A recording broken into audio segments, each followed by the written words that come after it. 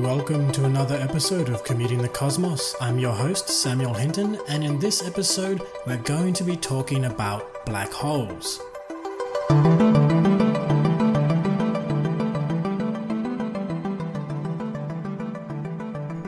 Black holes are a topic close to my heart. They're one of the reasons that I actually went into astrophysics. I read about them as a young kid in a science encyclopedia, as young kids do, and I thought, these things are just so weird, I want to know everything about them. Obviously, there is still more to know, and I was a bit too keen. The reason that we're covering black holes is because it turns out a lot of other people also want to know. I got a lot of requests for this. Rudalecki said black holes when I asked what should we talk about next. Vegan Diver Cat said, are they making black holes in CERN? Jordan said, your job is cool. Thanks, Jordan. It's not about black holes. I just wanted to put that in there.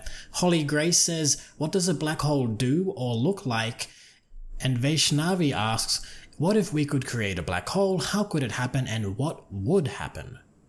So great, that's plenty to talk about. In fact, I might not be able to do all of those topics in great detail because it'll take too long, so let's start with the basics. What is a black hole? Well, simply put, a black hole is a region in space-time that has such a strong gravitational pull that nothing can escape from it. Anything that crosses the boundary of the black hole, which is what we call an event horizon, does not come back out. No matter how fast it's going, even if it's the speed of light, kiss it goodbye because that's the last you or anyone is ever going to see of it. You might have seen the movie Interstellar, where apparently with a rotating black hole, you can go in and out so long as the black hole does the moving, not the object. It is of course completely wrong. If you cross the event horizon of a black hole, you are gone. End of story. But even what I'm saying now, like event horizon, if you go past the boundary, you won't come out, that doesn't tell you much. And I think a better explanation of what a black hole is can be appreciated by figuring out how exactly they form, because that lets you know the processes behind and essentially gives you a nice sliding scale to try and put black holes in perspective. So the way that I'll be talking about how they form is the normal way, which are stars. We potentially have something called primordial black holes, and these are black holes that formed right after the Big Bang, but that's quite a technical topic, so I'm going to leave it to the ones that we know and love, black holes that have formed from supernova. I love supernova. So let's get this started. Stars exist in equilibrium. Gravity pulls in, and the energy released from nuclear fusion pushes out. So that's all the hydrogen fusing together, helium, etc., releases heat, pushes everything out. The issue is that when a star runs out of fuel, when it's already fused all its gas, the outwards force of fusion stops pushing, and that means that gravity wins. When gravity wins, the star starts to collapse inwards. This isn't like a nice, gentle collapse, it's super fast. The star collapses inwards at up to 28% the speed of light, thousands of kilometers a second. And this is a problem because that's a lot of mass moving very quickly towards a single point, the center of the star. And when it hits the core of the star, several things can happen depending on how heavy the star is. If the star's nice and small, it'll compact down to a white dwarf. So a white dwarf is super dense, and it's a state where all the atoms are touching each other, and it's the electron degeneracy pressure stopping them collapsing any further. That is, you can't put two electrons on top of each other, so you can jam atoms as closely as you can until the electrons say, hey, we've had enough, and they push back. If you can get enough matter to get to that state, so you do need a lot of mass, so we're talking about stars here, not planets, then that's all well and good. You can still have a very hot white dwarf, and it's in equilibrium, so gravity is pulling in, but now the electrons themselves are pushing out. And so it's this nice, stable configuration, and that's fine. However, if you keep adding mass, eventually the electrons aren't going to be enough, so gravity is going to beat the electrons. And so when you do that, the atoms collapse down. The protons and electrons in the atoms fuse together into neutrons, and you end up with something called a neutron star. So these are even more dense than white dwarfs, a teaspoon of which weighs an incredible amount.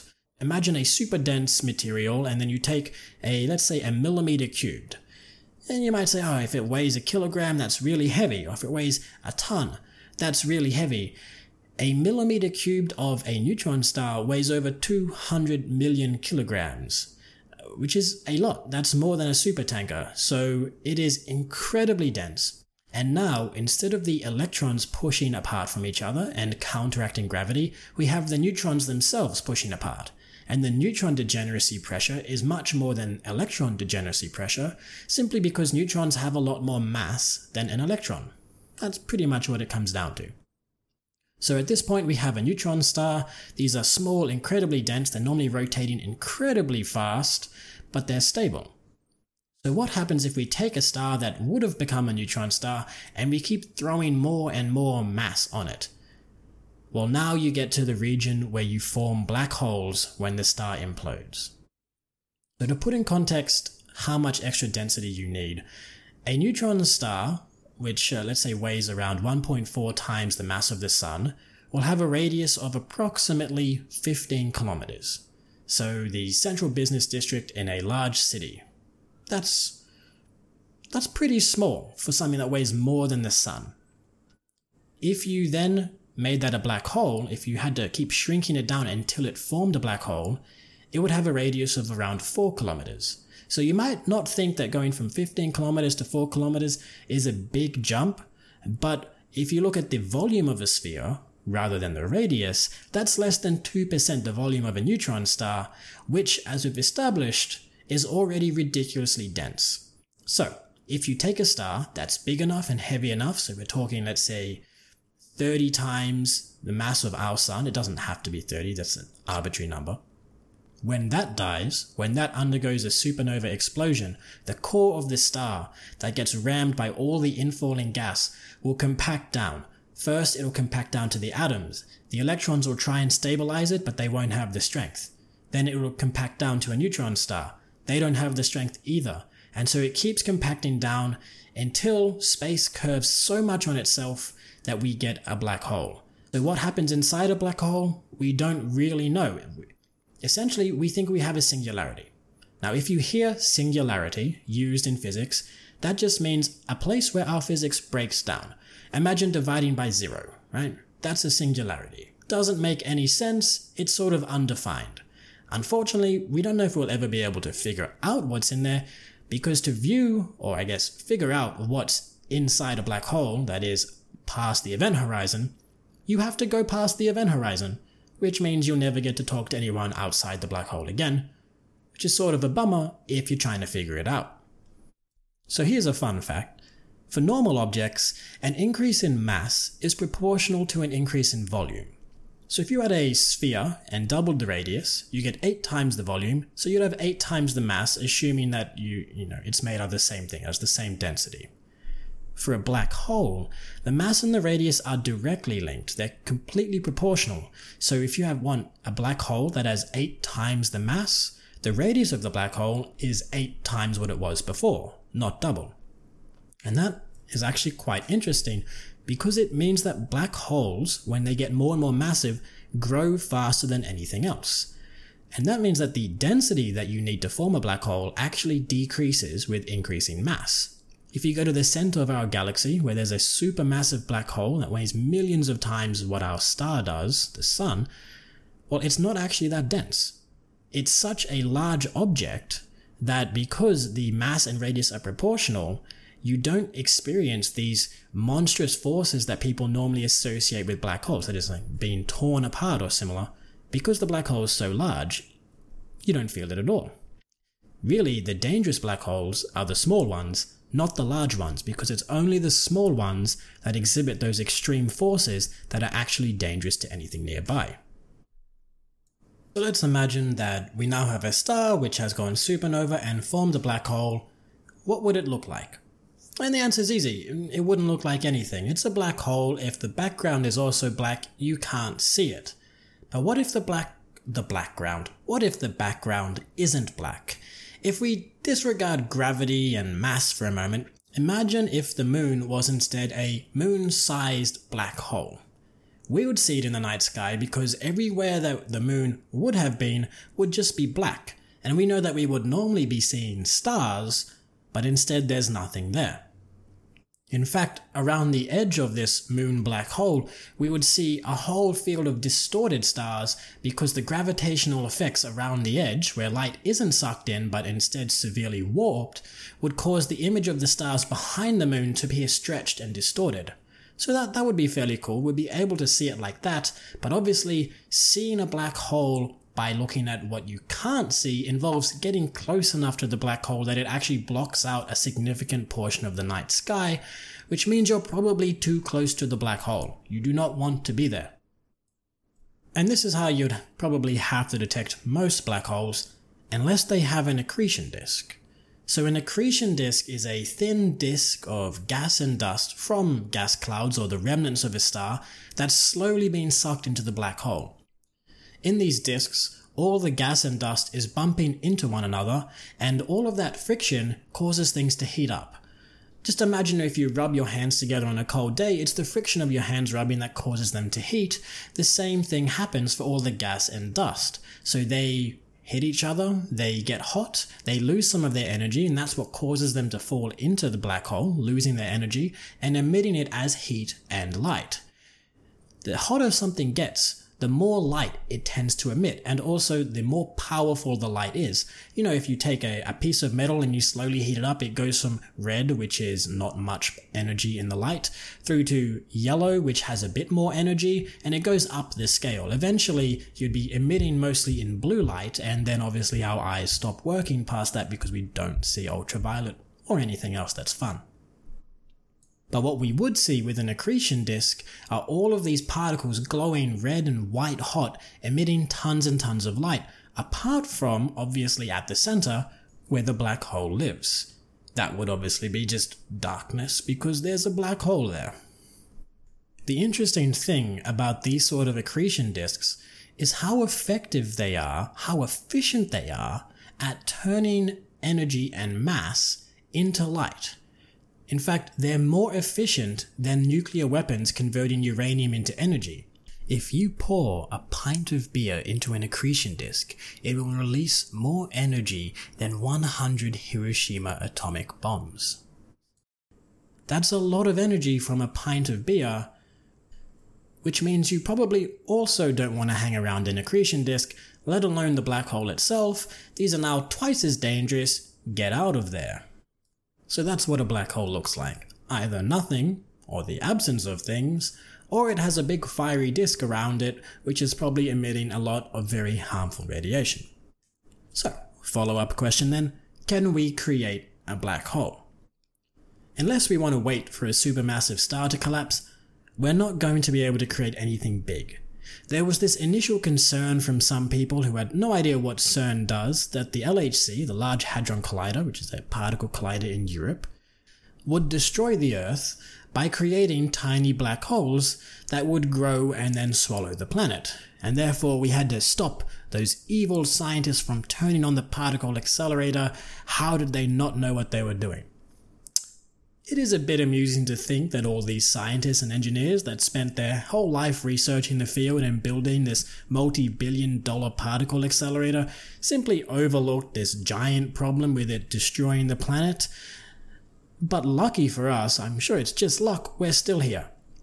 So the concern was that the amount of energy output by the Large Hadron Collider, when put in such a small amount of space, i.e. two beams of protons colliding after they've been accelerated almost at the speed of light in opposite directions, would curve space-time so much that it would form a black hole.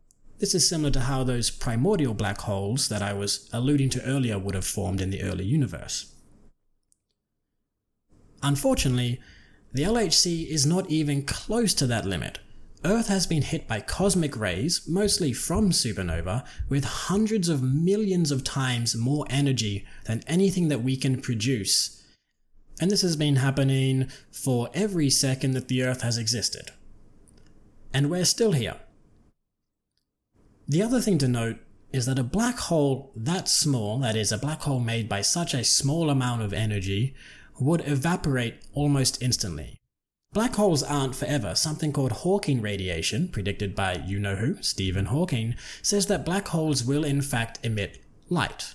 That is, it's not like light is escaping, but there is so much energy in space-time around a black hole because of all the gravitational field that it has, that sometimes light will be spontaneously created, some of which won't be absorbed by the black hole, so the black hole loses energy. Funnily enough, the smaller a black hole is, the faster it loses energy. So the really big black holes, they emit almost no radiation, the small ones emit a lot. And it's all to do with the, steepness of the gravitational field. So that is, remember how I said a really big black hole isn't too dangerous because it doesn't have those drastic gravitational field changes, but small ones do. So this means that the small black holes are the ones that evaporate faster.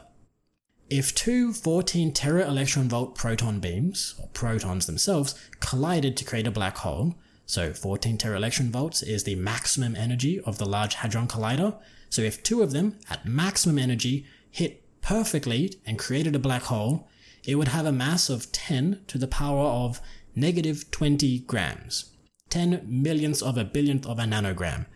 It would decay into light in 10 to the power of negative 83 seconds.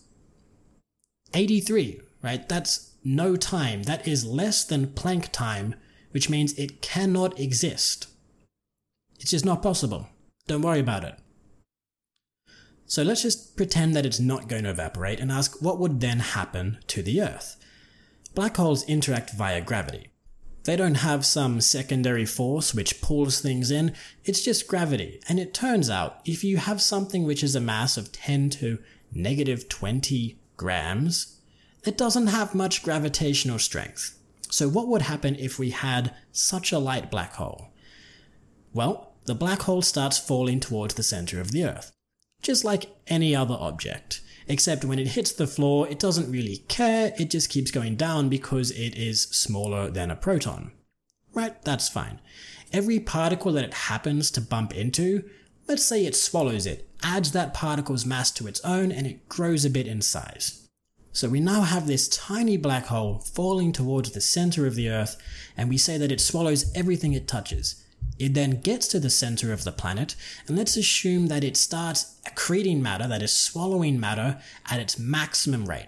Black holes do have a maximum rate with which they can absorb matter, because if they try and exceed that, essentially they start pushing matter away. It's called the Edmonton limit. I'm not going to go into it. It's a thing. So let's say this black hole then, after falling to the center of the Earth, grows as fast as it can, at 100% its maximum rate. And we ask the question, how long would this black hole take to get to a single kilogram in mass? The answer is a bit surprising.